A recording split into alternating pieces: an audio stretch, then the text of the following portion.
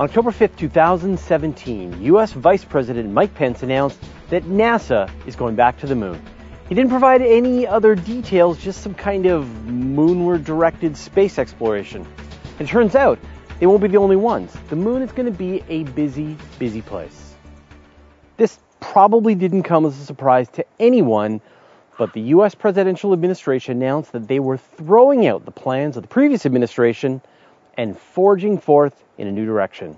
NASA won't be visiting asteroids, retrieving samples, and working towards the exploration of Mars. Instead, they'll be targeting the moon. Exactly how is still up in the air. I'm sorry, I sound like a total killjoy here, but every time NASA has its plans wrenched in a new direction, I get a little more exhausted. But this is the problem of giant goals-based mission planning. I'm still holding out for some capabilities-driven missions. However, there are a total of 5 different groups targeting the human exploration of the moon. Nobody near the moon for almost 50 years, and suddenly, everybody wants to visit. Let's get into the announcement. On Wednesday, October 5th, Vice President Mike Pence addressed a crowd from the Smithsonian National Air and Space Museum's Stephen F. Udvar-Hazy Center in Chantilly, Virginia. He used the Space Shuttle Discovery as a backdrop, and honestly, looked pretty awesome. Mental note, always give speeches in front of space shuttles if possible. This was the first meeting of the newly reinstated National Space Council, a collection of government officials, traditional space industry executives, and CEOs from the newer companies. And here's what he had to say. We will return American astronauts to the moon, not only to leave behind footprints and flags, but to build the foundation we need to send Americans to Mars and beyond. Does this seem a little familiar? The last time NASA was committed to going to the moon was back in the administration of George W. Bush. Back then, it was called the Constellation Program and involved a heavy lift Ares 5 rocket for cargo and the smaller human-rated Ares 1 to carry the astronaut crew to orbit. Under the Constellation Program, astronauts would use the new Ares rockets to fly to the International Space Station and then back to the moon, building the infrastructure for future missions to Mars.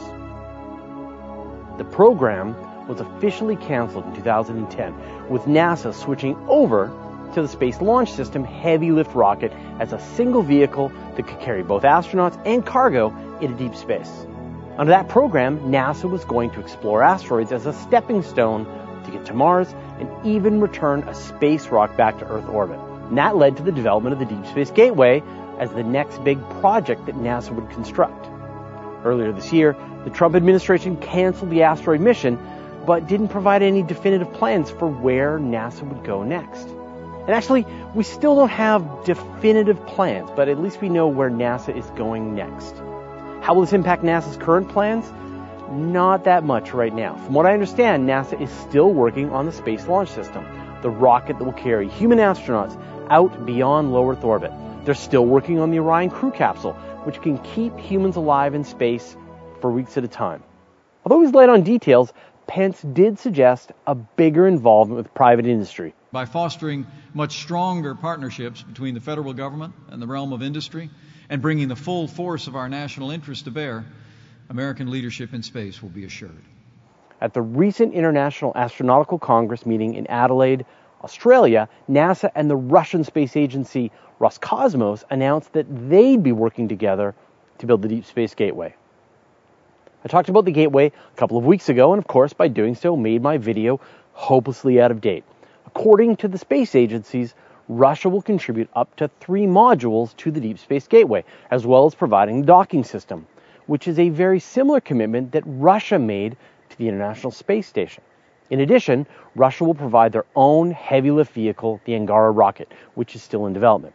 This is a big change from Russia's earlier position, where it looked like they were going to remove their support for the International Space Station. And now they've confirmed their commitment to the station through 2028 and helping to build the Deep Space Gateway. We're going to have to wait to find out exactly how NASA intends to fulfill this new directive from the Trump administration. I said there were a total of 5 separate expeditions planned for the moon, and the new NASA plans are only the first. And you'll hear about the other 4 in a moment. But first, I'd like to thank David Purr, the Sieg Home, Anthony Fusco, and the rest of our 802 patrons for their generous support. Wow, 800 patrons. Thanks, everyone. If you love what we're doing and you want to get in on the action, head over to patreon.com/universetoday. As I said, there are 4 more groups looking to send humans to the moon.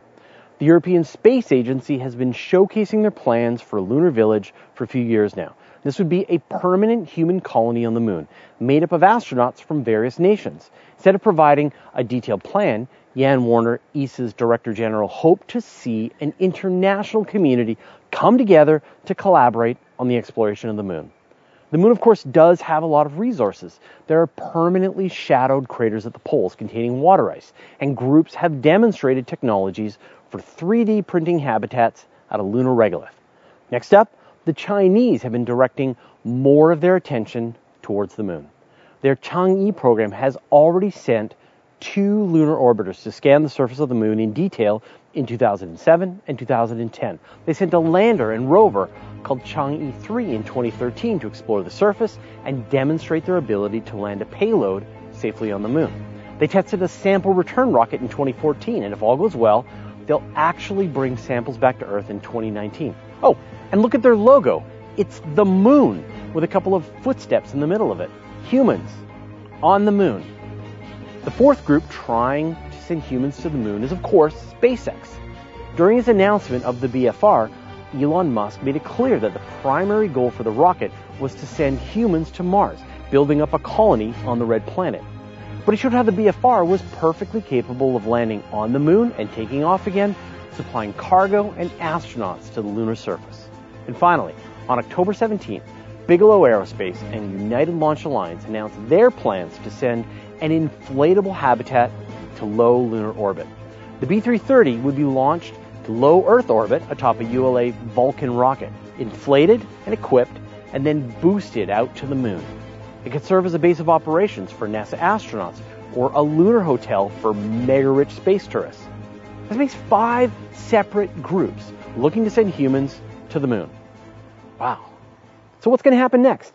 It's too early to know. The Trump administration shifted focus to the moon, matching the plans of the Chinese and the Europeans. Traditional aerospace firms as well as new competitors are scrambling to figure out the best way to do it. Will the Deep Space Gateway still be the way that it happens, or will it be an inflatable Bigelow habitat visited by SpaceX BFRs? Will it be an international lunar colony, including the US, Europe, and the Chinese? Everything's up in the air now. NASA will be pushing forward to sending humans back to the moon, and that is until another administration shows up, changes course, and they're off in a new direction. And if you recall, I don't think there should be any concrete destination. I think NASA should follow a capabilities-driven approach and just work to increase their ability to keep humans alive in space for longer and farther from Earth. But if I had to choose, I'd probably go with sending humans back to the moon before going to Mars. It's closer, and if anything goes wrong, it takes less time to send help. And in my opinion, that's a really big advantage when spaceflight is still incredibly dangerous and things go wrong all the time. Well, what do you think? We're going back to the moon? Does this announcement make sense considering the big promises made by Elon Musk and SpaceX just a few weeks ago? Let me know your thoughts in the comments. Now it's time for a playlist, all about going back to the moon and everyone's reaction to the announcement. First, here's the full video of the actual announcement. Just a warning though, this thing's like 2.5 hours long. Our newest episode of the Weekly Space Hangout, where we discuss it.